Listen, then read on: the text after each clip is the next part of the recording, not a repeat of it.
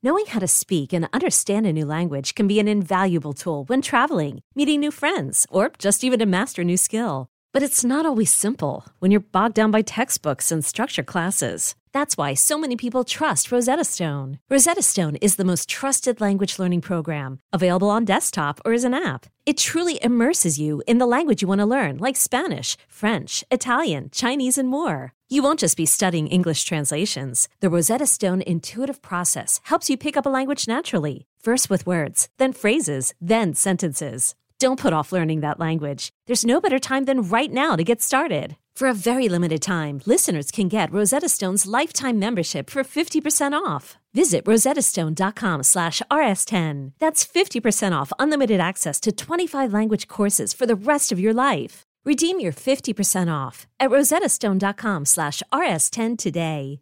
I'm Sandra, and I'm just the professional your small business was looking for. But you didn't hire me because you didn't use LinkedIn Jobs. LinkedIn has professionals you can't find anywhere else, including those who aren't actively looking for a new job, but might be open to the perfect role, like me. In a given month, over 70% of LinkedIn users don't visit other leading job sites. So if you're not looking on LinkedIn, you'll miss out on great candidates like Sandra. Start hiring professionals like a professional. Post your free job on linkedin.com/recommend today.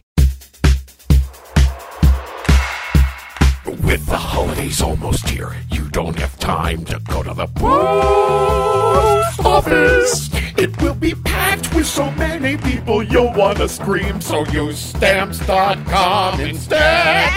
You use your own computer and printer to print your U.S. postage for your letters and packages. We use Stamps.com. Why don't you use Stamps.com? Right now, get this special offer when you use my promo code RISK.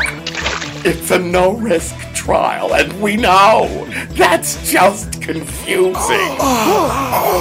Plus $110 bonus off for the digital scale and free postage. Go to Stamps.com before anything else. Click the mic on the homepage and type in RISK. That's Stamps.com.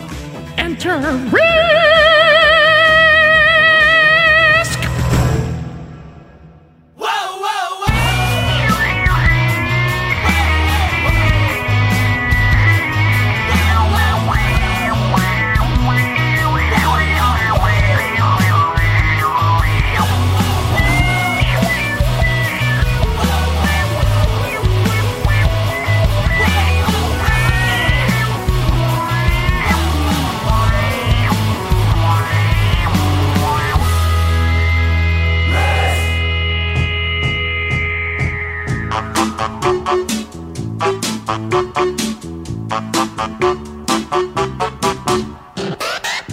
Hello, kids. This is Risk, the show where people tell true stories they never thought they'd dare to share. I'm Kevin Allison, and this is Perry and Kingsley. Behind me now, you are listening to a slightly hungover host of Risk. I have to confess, Albuquerque broke me. I'm recording this here now from the festival called Pornotopia in Albuquerque, and the porn and the pervs just kind of derailed my no pot, no alcohol plan. But don't worry, I'm okay. And I had already actually been thinking of switching to a plan of moderation, perhaps. Anyway, in the midst of the whole imbroglio, we gained something out of it. We gained a new Stamps.com song. I won't go down in history as, the man with the strongest willpower, but I will go down as probably the best goddamn advertiser of Stamps.com there is. Also, this weekend in Albuquerque is the first time ever I'm meeting face-to-face with Risk's episode editor, Jeff Barr, who's been working on the show for like 3.5 or 4 years now. So it's been a magical, wonderful weekend. But I should probably talk now about the episode you're currently listening to. This is live from Atlanta. We were in Atlanta last week. I'm traveling so much now with the show, I can barely keep track of where I am. But such an interesting diversity of people there in Atlanta. Fascinating people. And remember, Minneapolis, Seattle, and San Francisco, you're next. For the Seattle show we have coming up, we've got Dan Savage again. That's going to be amazing. But will it be as amazing as Atlanta was? We shall see. So many interesting people there that I can't wait to get back. And we're going to start with one of them. This is Rachel Pendergrass with a story we call In Our Birthday Suits.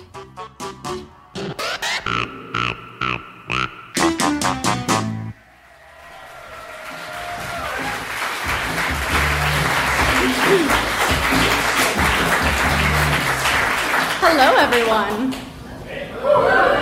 I'm so excited to be here. It, physically hurts. Okay. Don't mind if I pass out. It's all good. So, this past summer, I met a girl named Mary, and we became close friends really fast. She was one of those really smart, beautiful, outgoing people, and she had this uncanny ability to get me to agree to go out with her at night. No questions asked, even though I would really rather be doing nothing else other than lying in bed and marathoning Netflix. And I really needed that at that moment in my life because I was getting over this period where I was having trouble even leaving the house. I was staying in, avoiding my life, having panic attacks, and I really just needed someone to help me get outside my comfort zone.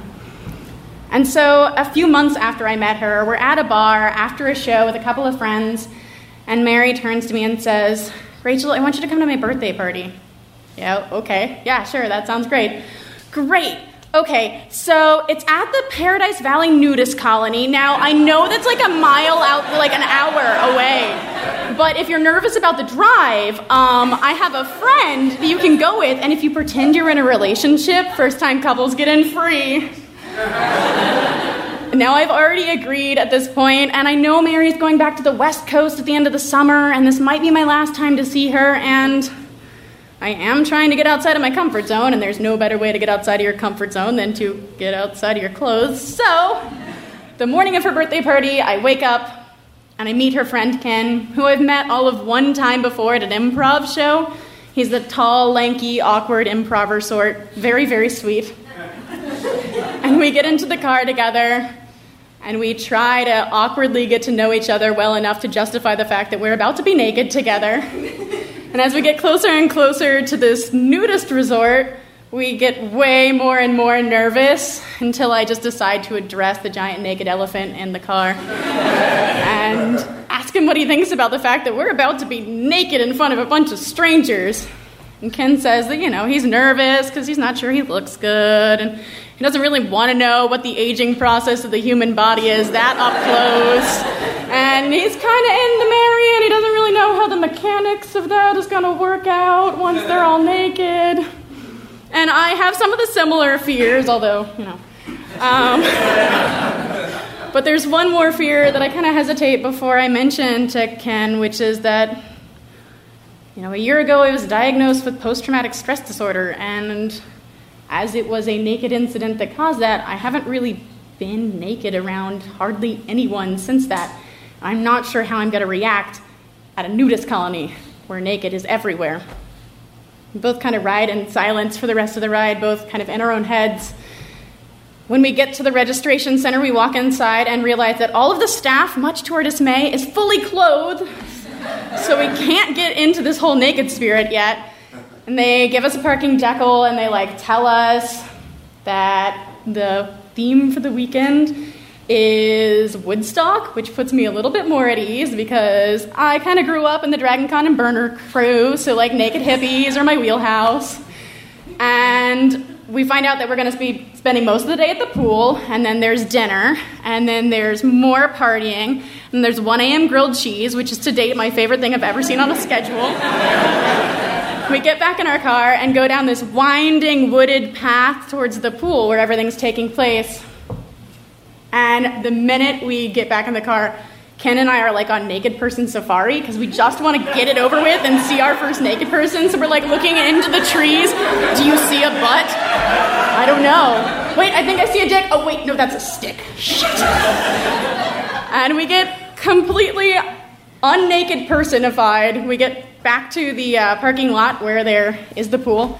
And we have this awkward moment where we have to figure out whether or not we get naked now or if there's like a coming out ceremony. Is there a special room for getting naked? Do you just leave your clothes in the car like a shopping bag? Like, how does this work? And we decide to take it one step at a time.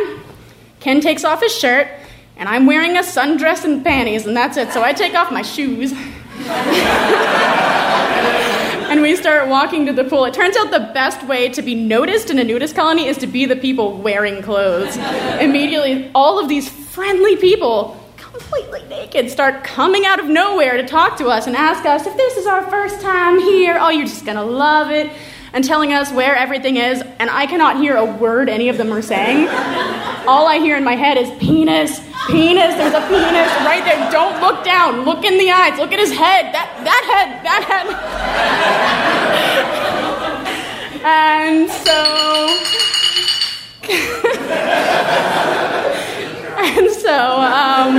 Ken and I go back to the car to kind of reconvene, and we realize that this is not going to work clothed, so we just need to jump in the deep end, metaphorically. And so we both put our hands on our zippers, and we're playing like zipper chicken, waiting for the other one to start, just in case they're like psyching one of us out, and one of us is going to be naked and the other one won't. And we do get naked, fully naked, and we maintain the best eye contact I have ever maintained in my entire life. And we start heading towards the pool, and there we are greeted with 100 or so people in their late 40s to early 70s, who if you like put a polo on them and some khakis, they would not be out of place at a country club, like rolling up in their Honda Odyssey with a Romney sticker. Like, these look like my dad's friends, except they're totally naked.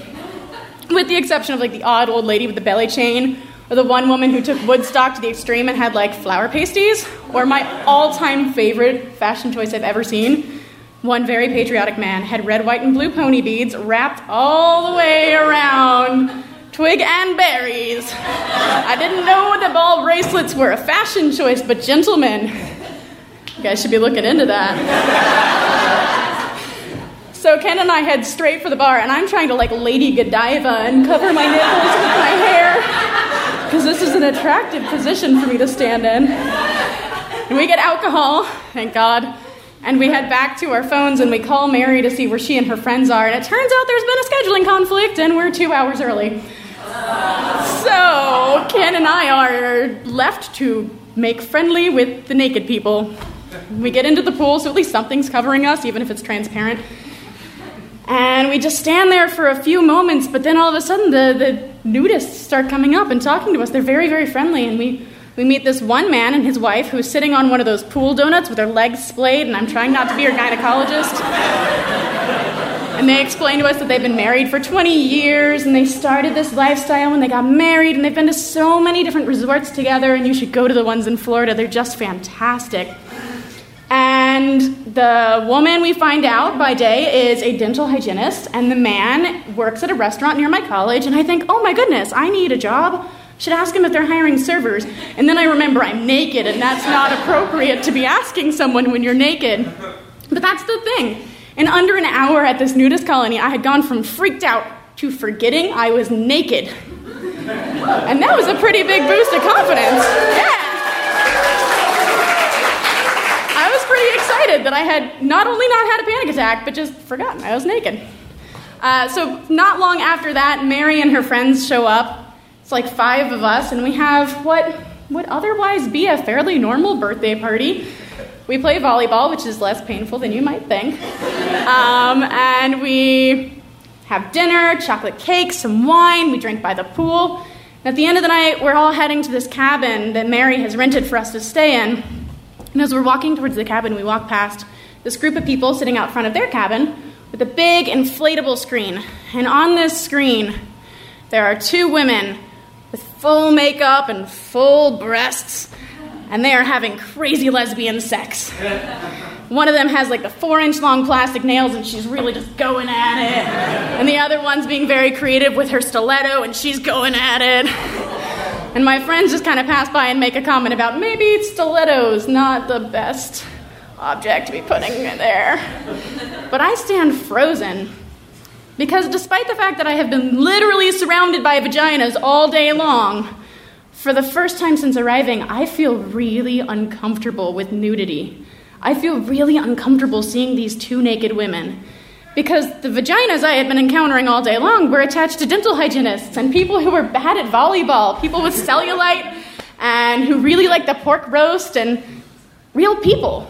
But these two women on the screen, nothing about what they were doing was real. Nothing about them was real. And that wasn't the point. Nobody cared if the woman on the screen was a dental hygienist. They just cared about what was going on with the stiletto.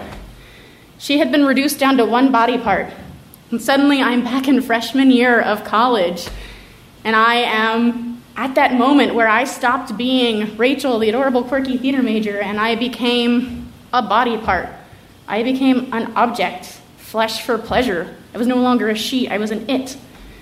And I feel the panic attack rising inside of me. I feel all of the anxiety. And Ken, thank God, notices and makes some vague excuse about having to be up early the next morning and whisks me away to the car. We get back in the car, and once I've calmed down, we talk about what nudity is viewed as, what our experience with naked people has been up until today. And up until today, most of our experience with naked people has been watching lots and lots and lots and lots of internet porn.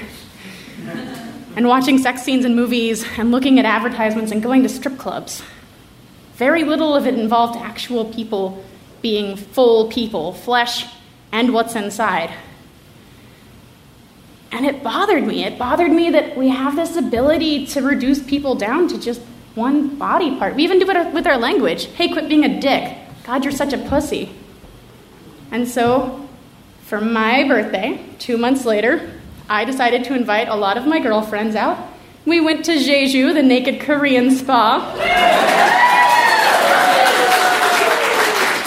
And I introduced all of them to the idea of being naked and a whole person. Flaws, cellulite, crazy Korean ladies scrubbing you down, and all.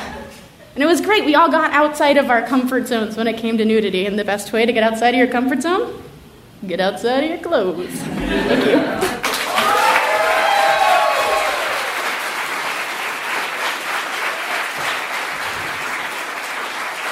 Rachel Pendergrass!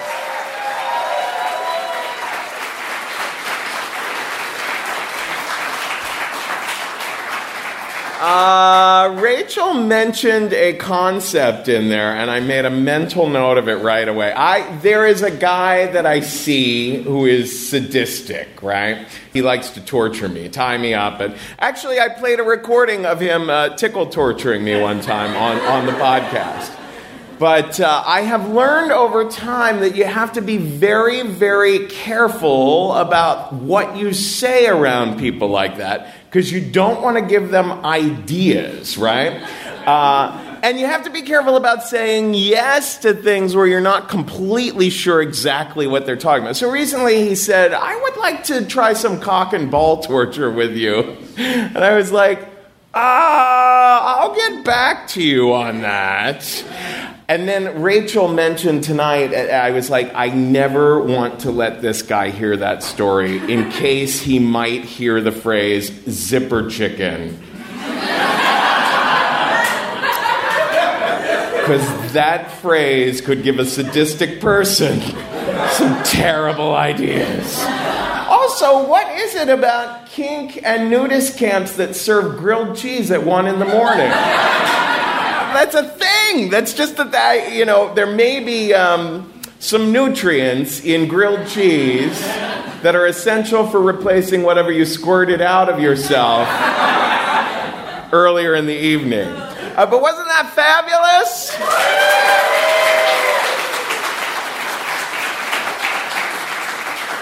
I love it when people are able to get vulnerable up here on the stage, but also have a real spirit of laughter about it to take us to funny places and scary places also. So lovely, lovely, lovely. I'd like to bring our next storyteller to the stage. He is a writer and storyteller in town. He was the host of a show, I'm not sure if it was here, but it was called The Iceberg, another popular show in town. And he is Corey Byram!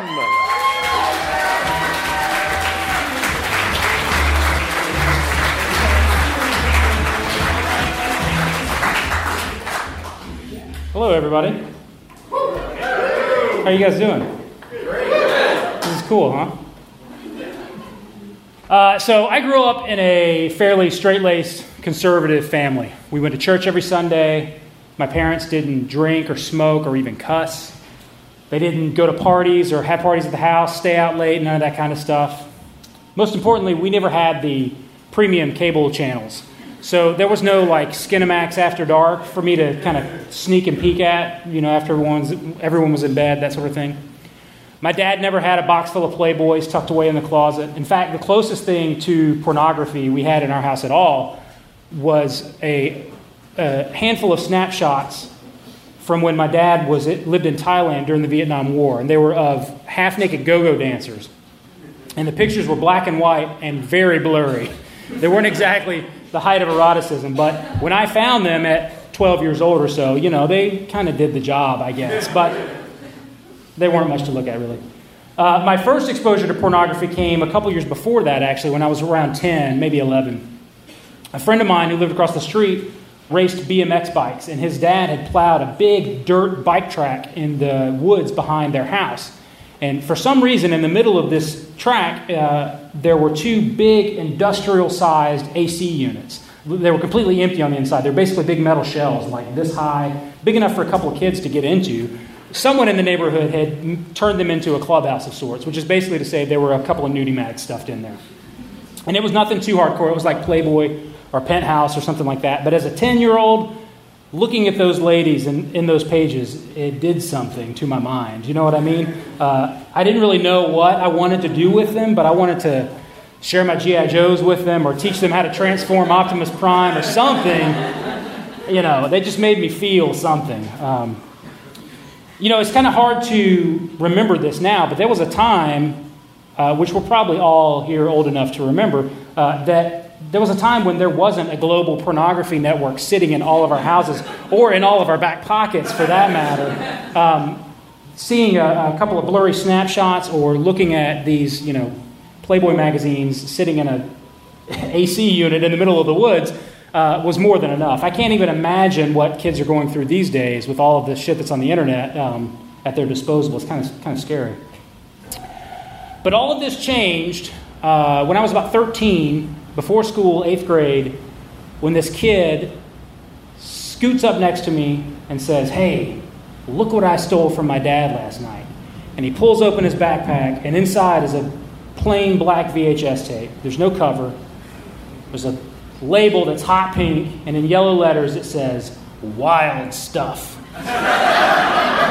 And below that, 3 letters, XXX. And I'm like, holy shit, man, is that a porn? And he's like, yeah. There's like a sparkle in his eye. He's kind of wagging his eyebrows.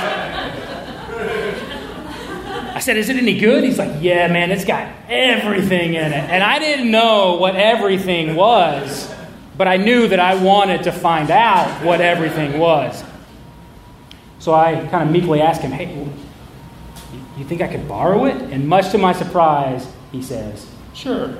And he hands it to me. We sneak it into my backpack. So all day at school, 8th grade, I've got Wild Stuff in my backpack. And I'm freaking out. I'm afraid to put it in the locker lest there's some impromptu locker search, drug raid. I don't know. That never happened, but I was convinced it would happen that day. So I kept it in my backpack, and every time I would get to class and I would have to reach in to pull out a book, I was convinced that Wild Stuff was going to leap out onto the floor, and everyone in the room would see it and laugh at me and know what a pervert I was.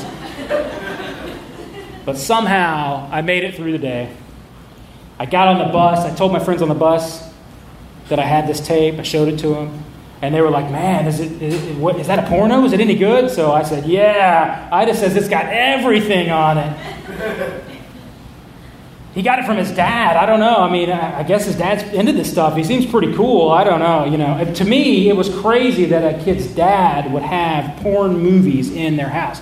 When you're kind of that age, I guess you sort of, or at least for me, I always kind of assumed everyone's parents were like my parents. And so I'm imagining Idis's dad as like this sort of Dan Fielding from Night Court character. He's like professional, but also super sleazy, and he's always carrying around a highball glass and wearing knee-length robes and like tiger skin rugs and mirrors on the ceiling, the whole bit. Basically, I'm thinking he must be pretty cool.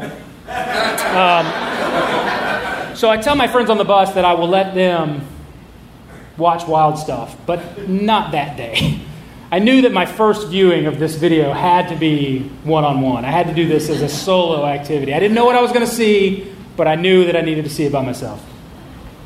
I get off the bus, I race inside, and my mom had taken a half day off at work. That's exactly what I said. Oh. So the jig was up. There was nothing I could do. We had one TV in the house that had a VCR on it. It was in the living room, which was right next to my parents' bedroom. So even if I waited till they went to bed at night, there's no way I could risk watching it, knowing there was only a wall separating us. So I had to come up with some kind of plan B. We had one of those old school style video cameras that you carry on your shoulder, you know. It took regular full-size VHS tapes, and it had a playback function. Aside from maybe, videoing my brothers and I lip-syncing Kiss songs, it only really got brought out when we went on vacation or at Christmas. So I knew I could sneak it out, get it up to my room, and no one was really going to notice it was gone. So I get it up into my bedroom. I'm kind of sandwiched myself behind my bed, in between the bed and the wall, so if anyone opens the door, it's not obvious what I'm doing. I mean, they're going to wonder what I'm doing, but... This was way before video cameras had the screen that flipped out, you know? So in order to watch it, I had to put my eye up to the little viewfinder. And the viewfinder was black and white. And there was a headphone jack on it, but it was only mono, so it only came into one speaker. So I'm squeezed kind of behind the bed with my eye up to the viewfinder, watching black and white porno while this filth is pouring into one ear. And let me tell you guys, this video had everything in it. There were boobs and wieners and vaginas and butts, and there were wieners doing things with the vaginas and the boobs and the butts, and there were boobs doing things with the boobs and vaginas doing things with the vagina. I mean... It blew my 13-year-old mind. So I had the tape for about 2 weeks.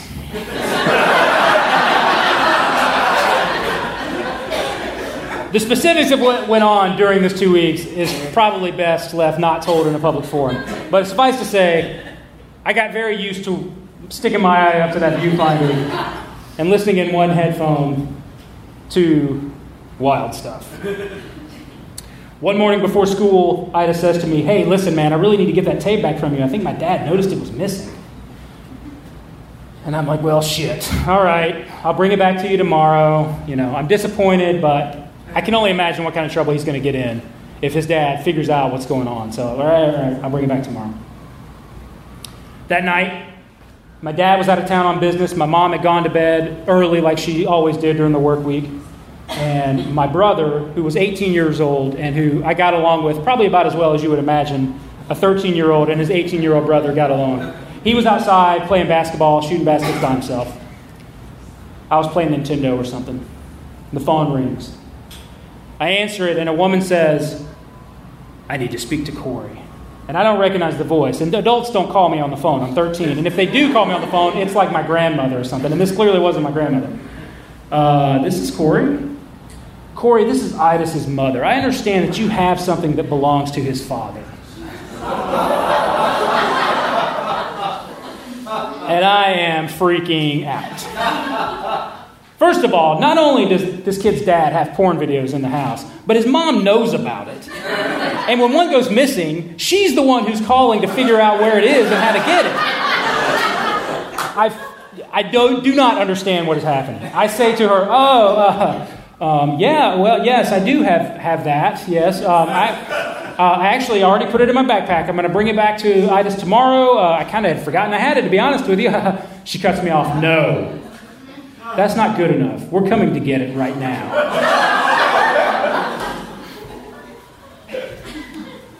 I grab the tape. I run outside to the only possible ally I will have in this, my brother.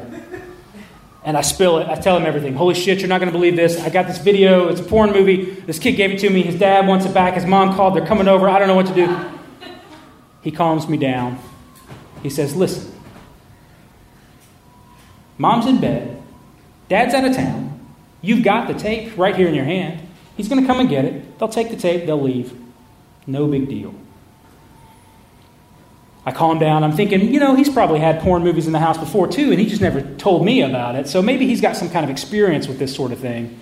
Sure enough, a few minutes later, this big boat of a car kind of rounds the corner, turns into our driveway. I see Ida's mom and dad in the front seat looking pissed off. Ida's is in the back. He won't even look at me. He's like slumped. He won't even look up to make eye contact with me.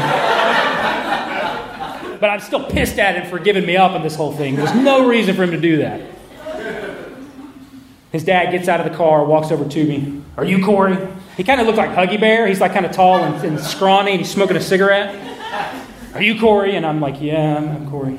He snatches the tape from me, takes a puff off his cigarette, and then proceeds to tear me a new asshole for like 8 solid minutes about, why did you have this tape? I just shouldn't have taken this tape. You shouldn't have taken it from him. You should have given it back. Just going on and on. And I'm thinking, I didn't really do anything wrong. I mean, beyond a 13-year-old having porn in the first place. But I didn't do anything against him. He's not letting up. He's just in my face, Finally, he says, I ought to call the cops on your punk ass. And before the second S and ass even finishes, he's like, my brother loses it. He slams the basketball down, which bounces off into the woods, and just unleashes on this guy. He gets right up in his face. He's got his finger in his face. And he's just like destroying him. My brother didn't do anything wrong. You shouldn't have had this shit laying around where your son could find it in the first place. If anybody's got a problem, it's you. You want to call the cops, go right ahead. Get them down here. They'll haul your ass off because you are trespassing on our property. You got your tape, the whole bit. And so I'm thinking, holy shit, this is awesome. But I'm also thinking, please don't hit him. Please don't hit him. Please don't hit him. Because I know if punches get thrown, then there's no way I'm getting out of this thing unscathed. Right? Because then the cops really would end up there, and it would be a disaster. Ida's dad kind of doesn't really even miss a beat. Takes a hit off a cigarette and says, okay, we're going to go, but I'm taking my wife and my son home, and then I'm going to come back, and we're going to sit down with your parents and talk about this. He takes the tape, gets in the car, and goes. Now, if any event in my life has solidified the saying that hindsight is 20/20, this is it. Because of course he's not going to take them home and come back to talk to my parents. That makes no sense. For all he knows, my mom and dad are sitting inside watching TV or something. He doesn't know my dad's out of town. He doesn't know my mom goes to bed early. It makes no sense. The smart thing for us to do would have been to sit tight in the driveway, give it a half hour or so, see if he actually comes back. So of course that's not what we did. In an attempt to get ahead of the situation, we went inside, we get my mom up out of bed. My brother lays it all out for her. Corey got a video from a friend. It was a dirty movie. His dad came to get it. I screamed in his face, I'm going back outside, thanks. And I'm left to deal with this. Now, in my brother's defense, it wasn't really his mess to clean up, but still, he kind of could have stuck around to see me through it. My mom, God bless her, she handled it very well. She didn't really get that upset. She didn't get angry. We sat down. She said, sex is a beautiful thing. She actually said, those are literal words that she said. Sex is a beautiful thing that happens between two people who love each other. And what you saw in that video made it something dirty. And I was thinking, hell yes it did. Why do you think I was watching it every night? I didn't really get any kind of punishment. I had the most awkward conversation of my life to that point. My mom probably had the most awkward conversation of her life at that point. As far as I know, my dad never found out about it, or if he did, he never brought it up to me because then there would have been another awkward conversation. But I didn't get grounded there was no real punishment beyond the embarrassment of it all. I couldn't help but kind of see my brother differently after all this took place. We didn't get along that well, as I mentioned. But after this, I kind of had a new admiration for him, a little more respect for him. He had stood up for me a time or two, when one of his friends might pick on me and take it a little too far, that kind of thing. But this was the first time he had ever really stood up for me when I truly needed someone to stand up for me. And he had a notorious short fuse, but this is the only time, probably to this day, that he's ever really lost his temper on my behalf. I wish I could say that it was the last, that we never fought again after that, but that's not actually the truth. Our very final physical fight that we ever had, I remember very clearly. And it happened because I turned the channel during Saved by the Bell. And I didn't turn it back fast enough before the commercial was over. I was 17 and he was 22. And that was a serious knockdown drag-out. Like chairs were flipped over. My dad had to separate. Punches were thrown. We kind of got our shit together after that and realized maybe we shouldn't be fighting over silly stuff. But. A couple years later, the internet boom happened. It became a lot easier to find naked people if you wanted to look at naked people. So in the meantime, I had sort of learned that maybe I shouldn't have porn movies in the house. Maybe it's just not a good idea. Internet solved that problem, of course. By my freshman year of college, I had my own computer with an internet connection. One of the very first things I did, alone at night, with my internet connection, was to search out the adult film star Nina Hartley. Expected some applause, but okay. Yes, I'm alone on this one. Nina Hartley, she's a star who's been active in the industry for decades. She's still active in the industry now. She starred in such films as Sorority Stewardesses, Adventures of the Fart Bitches, and a little more recently, You've Got a Mother Thing Coming. I will let you work out the spelling on all of that. But most importantly for me, she starred in a movie called Wild Stuff. Because as they say, you never forget your first. Thank you.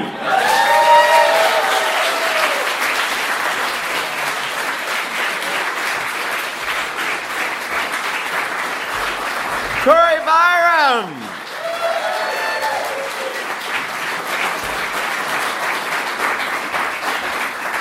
That was great. Yeah, Nina Hartley is actually, she actually does a lot of writing and sex education as well. She sometimes contributes to the Huffington Post, kind of teaching people about sex. And so, yeah, she's a bit of a hero in the community. Also, I may be a gay male, but if there's a movie called Adventures of the Fart Bitches... I've got to see it. When Corey first told me this story, I was like, wait. I've got to look that up. There's actually a Facebook group for fans of Adventures of the Fart Bitches. And rightly so. Maybe we can make it a sort of like a Rocky Horror Picture Show.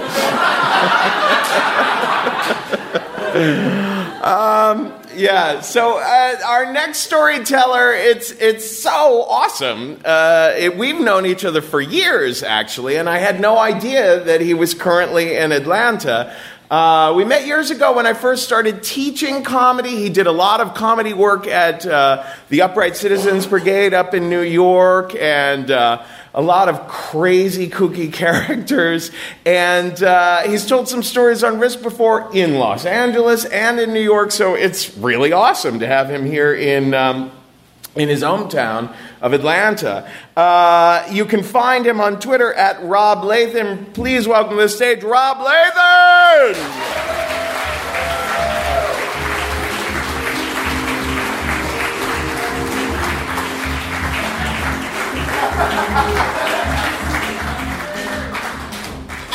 Oops. All right. Whoops. How's everybody doing? Great audience. Thanks so much for having me, Kevin, and everybody here. My junior year in college was when I hit rock bottom.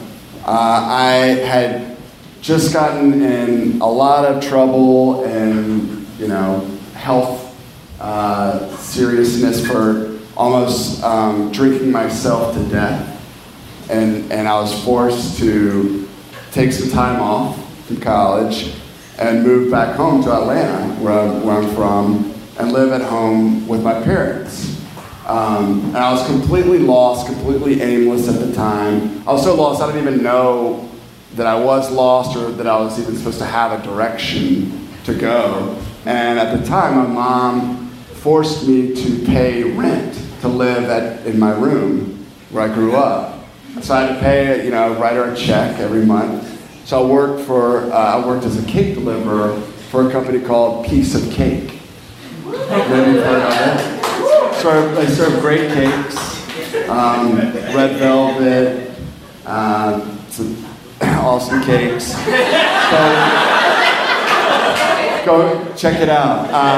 But the thing was, I was the worst cake deliverer ever at Piece of Cake. And that's saying something because every cake deliverer was awful. The people that made the cakes were great, but the people that delivered were people like me, just total deadbeats. But I was the worst. I would get lost all the time on my routes. I would deliver damaged cakes due to the fact that I would get in car accidents. So that I would deliver the cakes totally smushed. I would, basically deliver cakes that should last, should take 30 minutes. It would take literally 4 hours for me. And I would also seek out other adventures while I was on my cake delivery routes. For instance, several times I would go to the CNN Center, deliver a cake, and then I would proceed to be an audience member for a show called CNN Talk Back Live, where I would sit in the audience for an hour just so I could see myself later, because I would record the show and tell my friends to record it. So I could see myself for 5 seconds in the audience while I'm supposed to be delivering cakes. And I did that literally 10 times. But the worst, probably the craziest adventure that I had while I was a cake deliverer occurred when I delivered a cake to an office on Peachtree across from the High Museum. And I was driving the cake delivery car, the Piece of Cake delivery car, Cake Mobile. There was Piece of Cake signs on both doors and on top. So I delivered my cake. This time it was fully intact, it wasn't damaged. I was not that late delivering it, so I was feeling pretty good about myself. Walking back to the Cake Mobile in the parking lot when I hear this, hey, excuse me, hey, how would you like to make $100? And I was like, no, I'm just, I'm a cake deliverer, I'm just delivering cakes. No. I need help. Could you help me out and I'll give you $100? And the guy looked kind of shady. I was like, what do you mean? I'm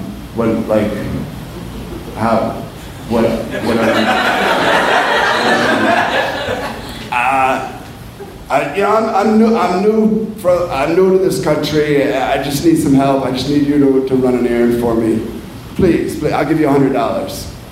And once again, the guy looked shady. He looked like he had long hair. He hadn't shaved in a while. He didn't look threatening, but just you couldn't trust him. He looked like Ratso Rizzo from Midnight Cowboy. And so anybody who with half a brain would immediately be like, no, what?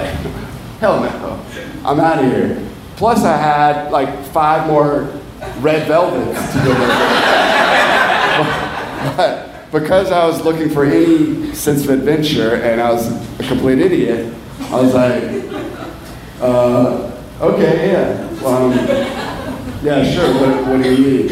Okay, well, I just need you to drop me off at this place and then do just one errand, and you're good. So he proceeded to get in the cake mobile, piece of cake car, and he told me to drive him to this bar on Ponce de Leon. So I'm driving. The whole time he's scribbling frantically on this envelope, like a mass murderer or something. It's just filled with like all these words. And I don't know what's going on. And meanwhile, while I'm driving, he says to me, "Hey, you know that place, the Landmark Diner?" I was like, "Yeah," which at the time I knew was known as a mafia hangout. He was like, "You'll never have to pay for a meal there again." And I gave like a nervous laugh. I was like,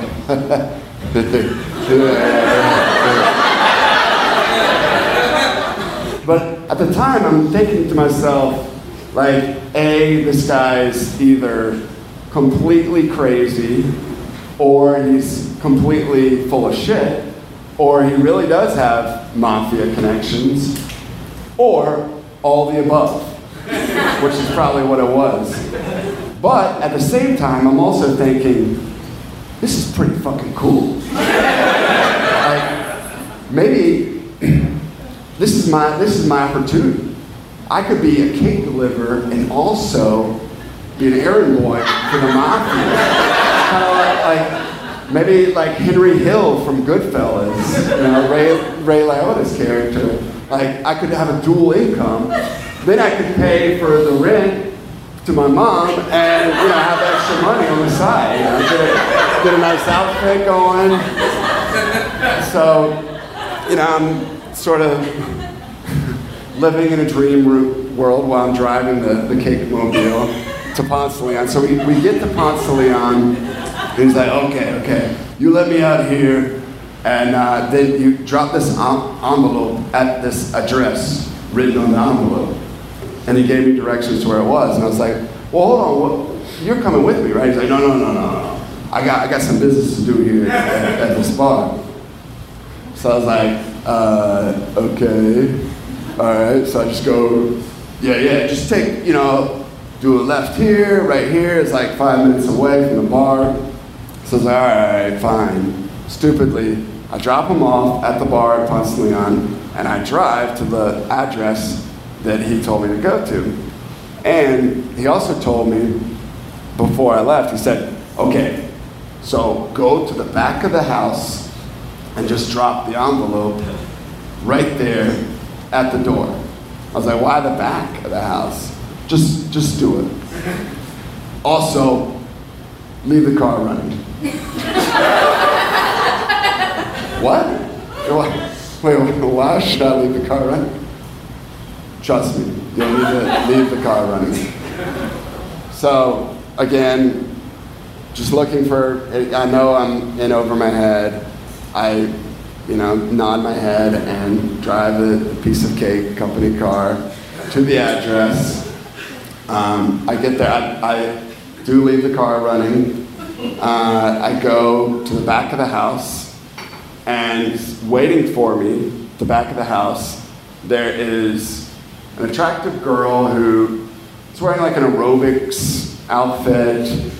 Next to her is this huge muscle-bound guy with a red bandana, sweats, muscle t-shirt, holding a baseball bat. And it's like, they're both furious at me. Like, who the fuck are you? And I just dropped the envelope. He's like, we have a warrant out for that guy's arrest. He has been harassing her. So at that moment, I realized that I'm like assisting this crazy guy who's probably been harassing the girl, and somehow I'm like helping him out. I'm an accomplice, and I'm freaking out. He's literally holding a baseball bat at me, and I'm like, I'm so sorry. I'm so sorry. And I just take off to the cake mobile. He runs after me. Get back here!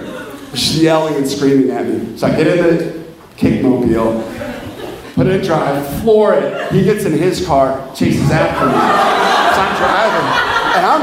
And I've been through, I've like fallen through ceilings, I've been in other automobile accidents, I've seen it all. This is the most scared I've ever been in my entire life. I like hair standing up in my back. I'm like, oh my God. I'm either gonna die, he's either gonna beat me to death with his baseball bat, or he's gonna run into me, or he's gonna pull a citizen's arrest and I'm in jail forever. So I'm just freaking out. And the whole time I'm just like, I'm so sorry. I'm so sorry. Meanwhile, I'm driving a piece of cake company car, the cake mobile, and I don't know where to go. I'm like, he's like behind me, driving like on my tail, like almost like bumping the piece of cake car. And he's got his head out of the window. Fuck you, motherfucker! Come after me! Fuck you, man! Like, still got his baseball bat, holding it while he's driving. And I'm like, where the fuck? What do I do? Where do I go? Like, I don't want to get beaten to pulp with a baseball bat. And so I don't know where to go except I go back to the bar at Ponce de Leon. So I go back to the bar. Of course, the shady, like, mafia guys know Ratso Rizzo is nowhere to be found. So, but stupidly, I parked the car there, but I leave it running. The great baseball bat guy gets out. He's like, "You are fucked! I have your license plate. I'm gonna report you to the cops, and you are fucked!" Of course, it was a piece of cake car license plate. I'm like, I'm so sorry. But I just gun it. I'm like, all right, he's out of the car. This is my chance. So I just gun it. Drive the piece of cake car up Ponce de Leon, like a mile up. Finally, I find a Mexican restaurant, pull over, go to the Mexican restaurant, sprint in, go into the bathroom, lock the bathroom, and just hide. And I'm crouching on the ground, like, and I stay there literally for an hour. I just sit there for an hour, like people are knocking, like, hello? Just stay there. I'm convinced that the baseball bat guy is like waiting for me outside the door. Finally, after an hour, and of course, you know, I still have more cakes to deliver. Creep on the bathroom, walk back to the piece of cake car, deliver my white chocolate and red velvet and chocolate chip cake. Really good cakes. Really good cakes. Definitely worth the wait.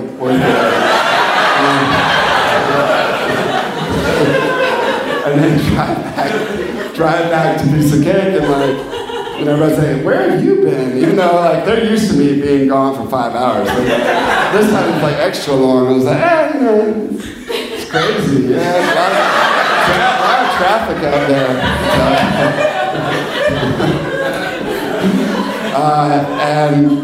And I was worried, like I was convinced that they would report the car, you know, that I would hear it and get fired from the piece of cake. I wouldn't be able to pay the rent. But luckily, they never reported the car. I never heard back from my mafia boss. And I never went, I've never, this is crazy, but I've never gone to the Landmark Diner. Probably scared that I'll see Ratso Rizzo there. But you know, I'm kind of like, I love, in a dream world, I envision myself going to the Landmark Diner and plopping myself down, ordering like, you know, rack of lamb or like steak, lobster, surf and turf, getting, you know, the most expensive meal, and then giving me the check, here, Mr. Nathan, and me just pulling back and saying, no, you don't understand. My money's no good here. Thank you very much.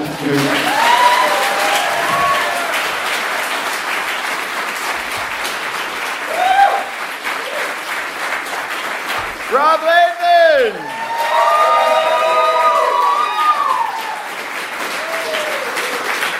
All right.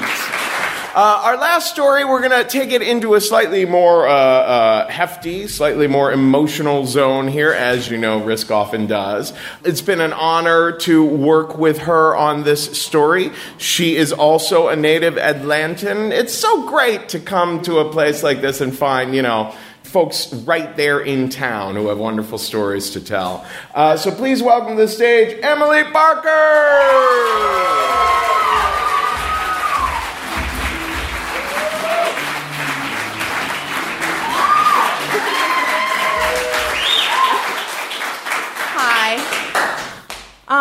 So I work for DFACS. I work for the Department of Family and Children's Services, and I do investigations into child abuse.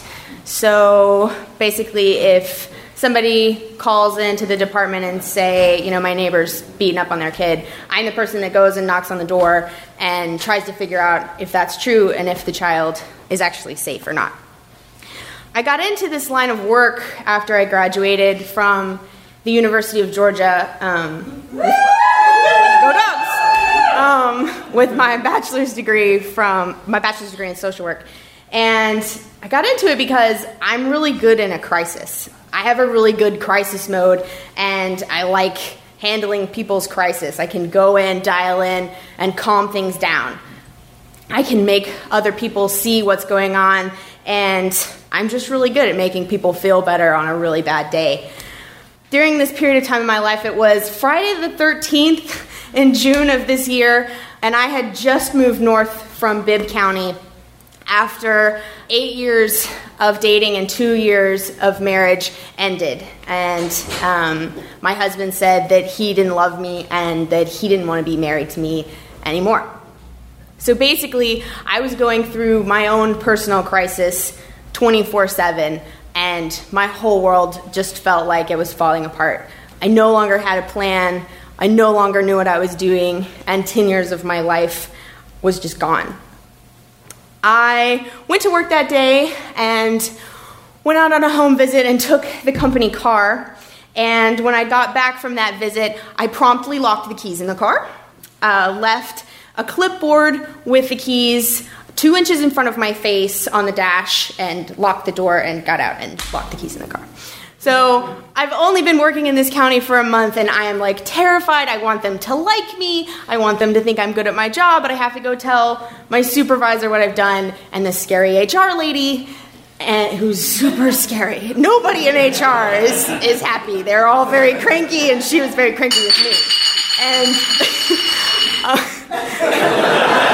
the second time that's my dad.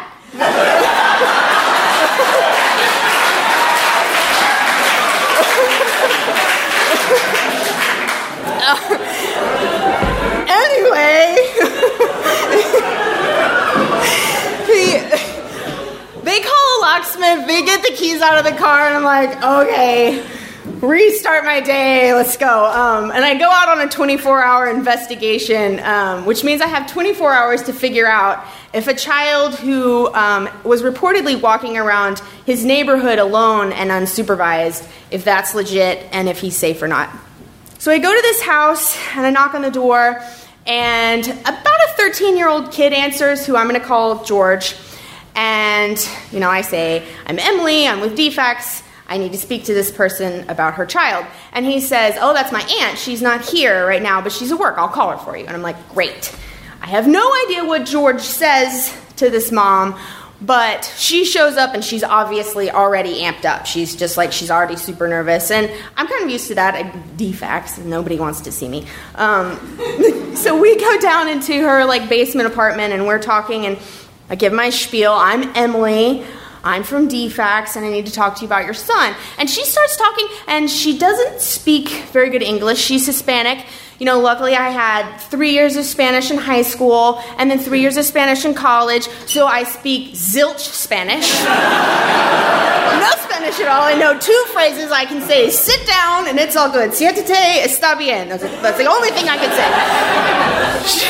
I get the words DFACS out of my mouth, and I don't know what happened. I don't know if she confused deport with defects, but she freaks the hell out. She just goes ape shit, and she starts running around her apartment, talking at me in Spanish, 90 miles an hour, ripping open a duffel bag and throwing her children's clothes in this duffel bag. And I'm like listening very intently, and she is not telling me to sit down, and she is not telling me that everything is okay. I have no idea what she's saying. No clue what's going on.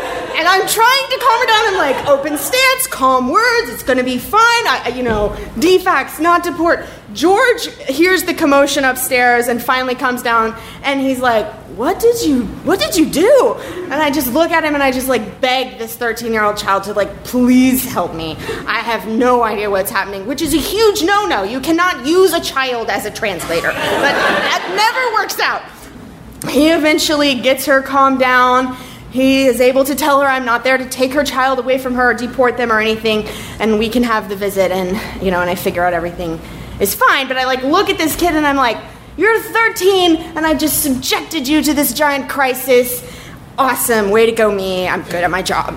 Way to go. As I'm walking out the door of this house, my supervisor calls me and tells me that the department has decided to remove a child from a home where I had removed their sibling earlier in the week.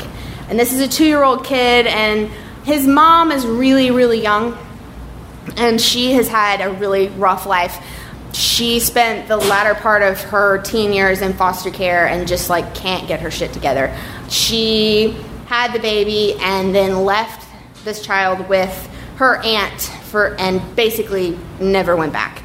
The department unfortunately found out that this aunt has a pretty nasty cocaine habit and had her children taken away in other states, so therefore she's not appropriate to care for this child.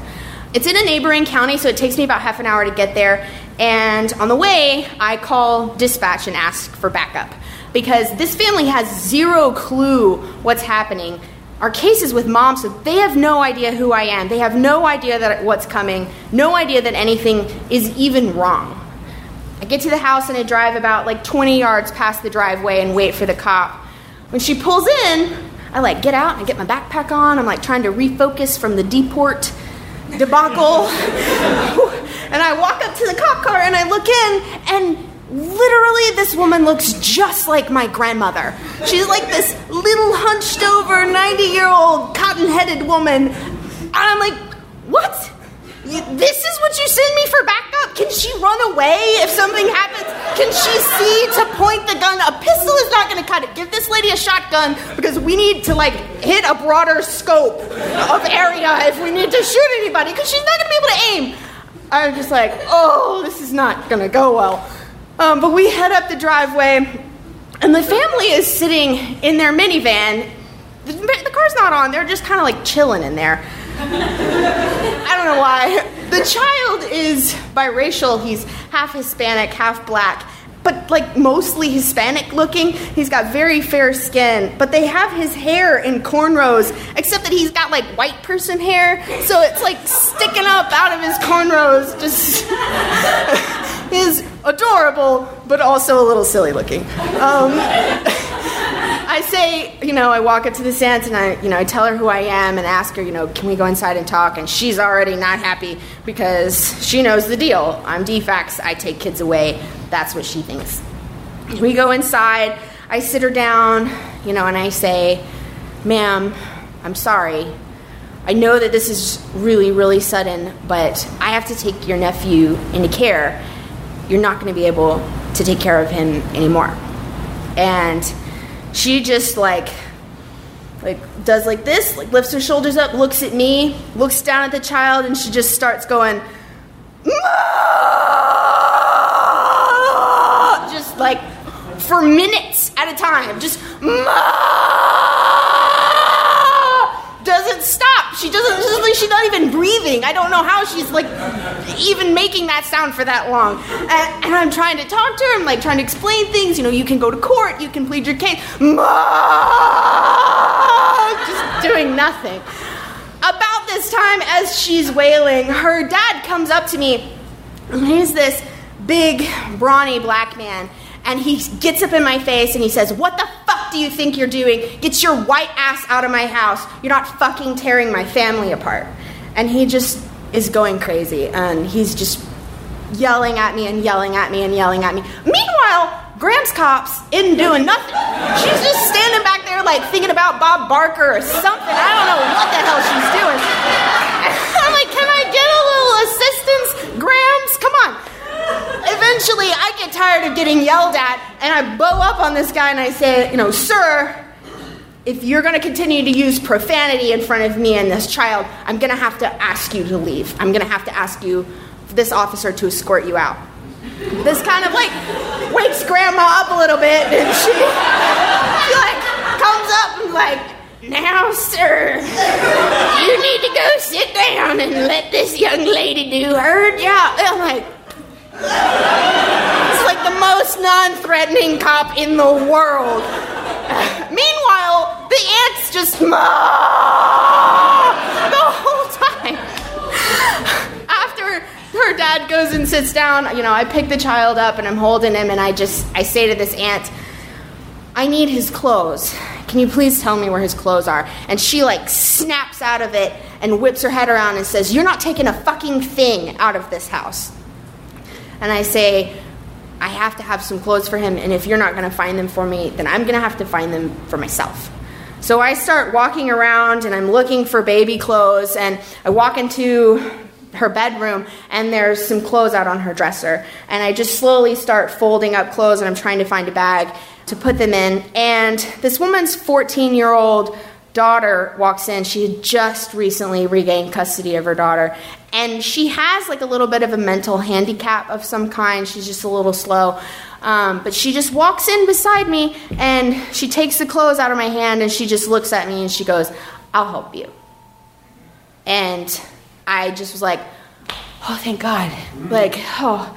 Thank you for providing. She just provided me with this moment of calm. I was making her family miserable, but she just knew that I needed some help. And she reached out to me and tried to help me.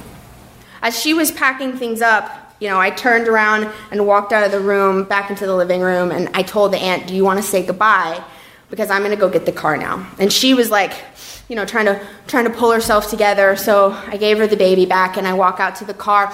And the car seat that I'd had in the car had been the straps were really short for an infant, and this child's about 2. So I had to move the straps, except that you have to be fucking Einstein to get, a car seat to the appropriate strap level.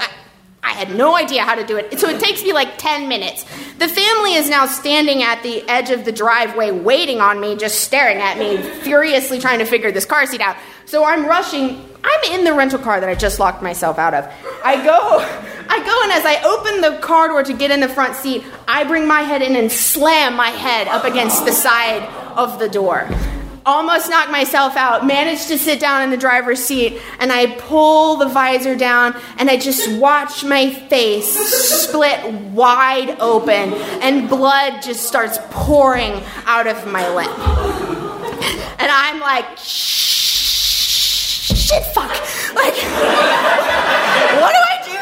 And so I just start licking my lip and trying to Velcro my face back together with spit, and I'm just wiping furiously. I have no idea what to do about this. Man, the family's just staring at me. What's going on? I drive over and I'm like, okay, can you put them in the car seat for me? I don't want to get out. I don't want them to see my wiping furiously.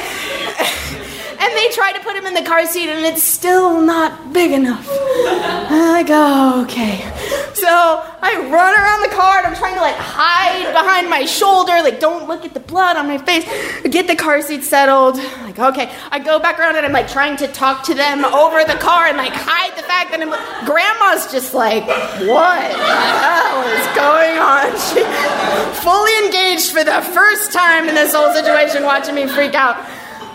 They finally get him in, and I'm 10 yards past the driveway, and I pull up my phone to look up the foster parents' address, and my phone dies. And I just stop, and I look back in the rearview mirror, and this kid with his cornrows, and he's just he's looking confused as I am, just what are we doing? What are we doing? So it takes me a really long time to find the foster family. And when I get there, I pick the kid up and I'm walking inside, and I've worked with this foster mom before, so I know she's good. But she just kind of looks like a little disheveled. Like, I don't know if she wasn't ready for this, if it was last minute. So she looks just kind of scary. And the kid just takes one look at her, and he just is like, he just like freaks out, and he just starts like violently shaking and crying and like clawing onto my neck, and he doesn't want to go with her at all, and he's just like crying and crying and crying. And I just look at him and I'm like spent. I'm like, I don't know what to do for you. I have no idea how to manage your crisis at all. I have no idea what you need. You're two and you're scared, and I don't know what to do. And this foster mom just like reaches out to me, and she picks him up, and she just looks at me and she says, "It's okay, I'm gonna take him on a walk." And I just like looked at her and I was like, oh, okay, he's gonna be fine. This is managing the crisis. It's over. He's in a home now, and he gets to grow up, and he gets the opportunity to be a man, and we helped him do that. And it didn't matter that I had just fucked up the whole day and had just terrified people and created crisis instead of fixing it. None of it mattered, because he was going to get to have a family that was going to love him and help him grow up. And I have a scar on my face from hitting myself with the door, and I really like it because I look at it every day, and it just reminds me that my own personal crisis, it's going to pass, and I'm going to get to grow up, and I'm going to get to fail if I need to, and I'm going to get to be great if I need to. And some days I get to save babies, and it just makes it worth it.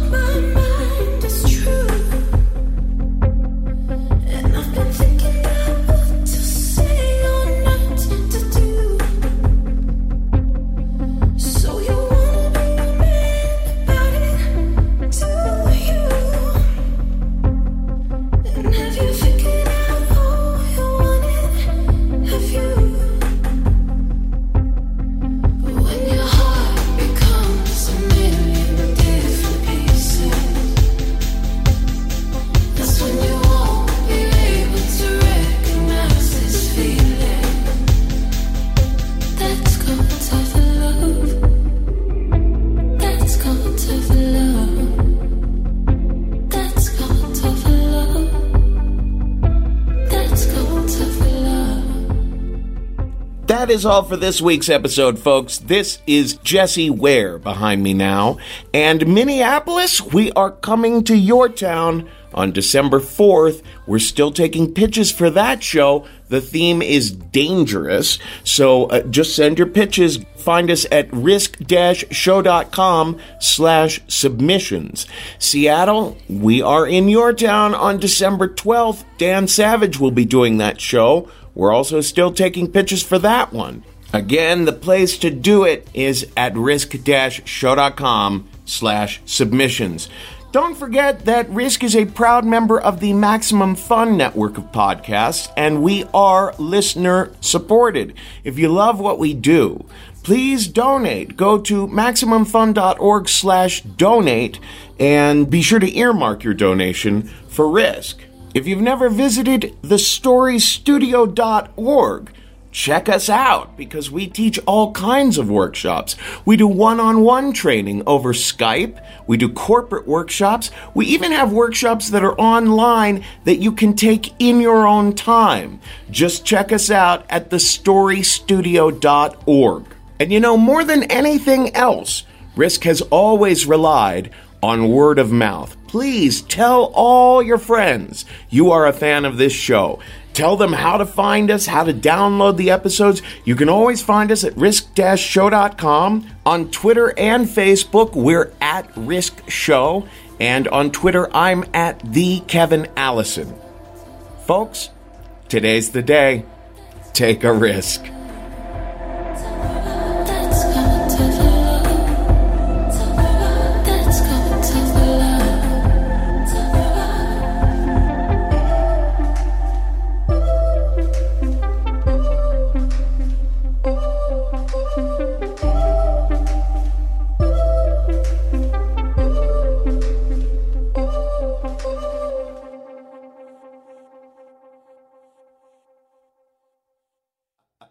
Let's try that one and see. Use my promo code RAZ. It's a no. Okay. What the fuck is going on in this song?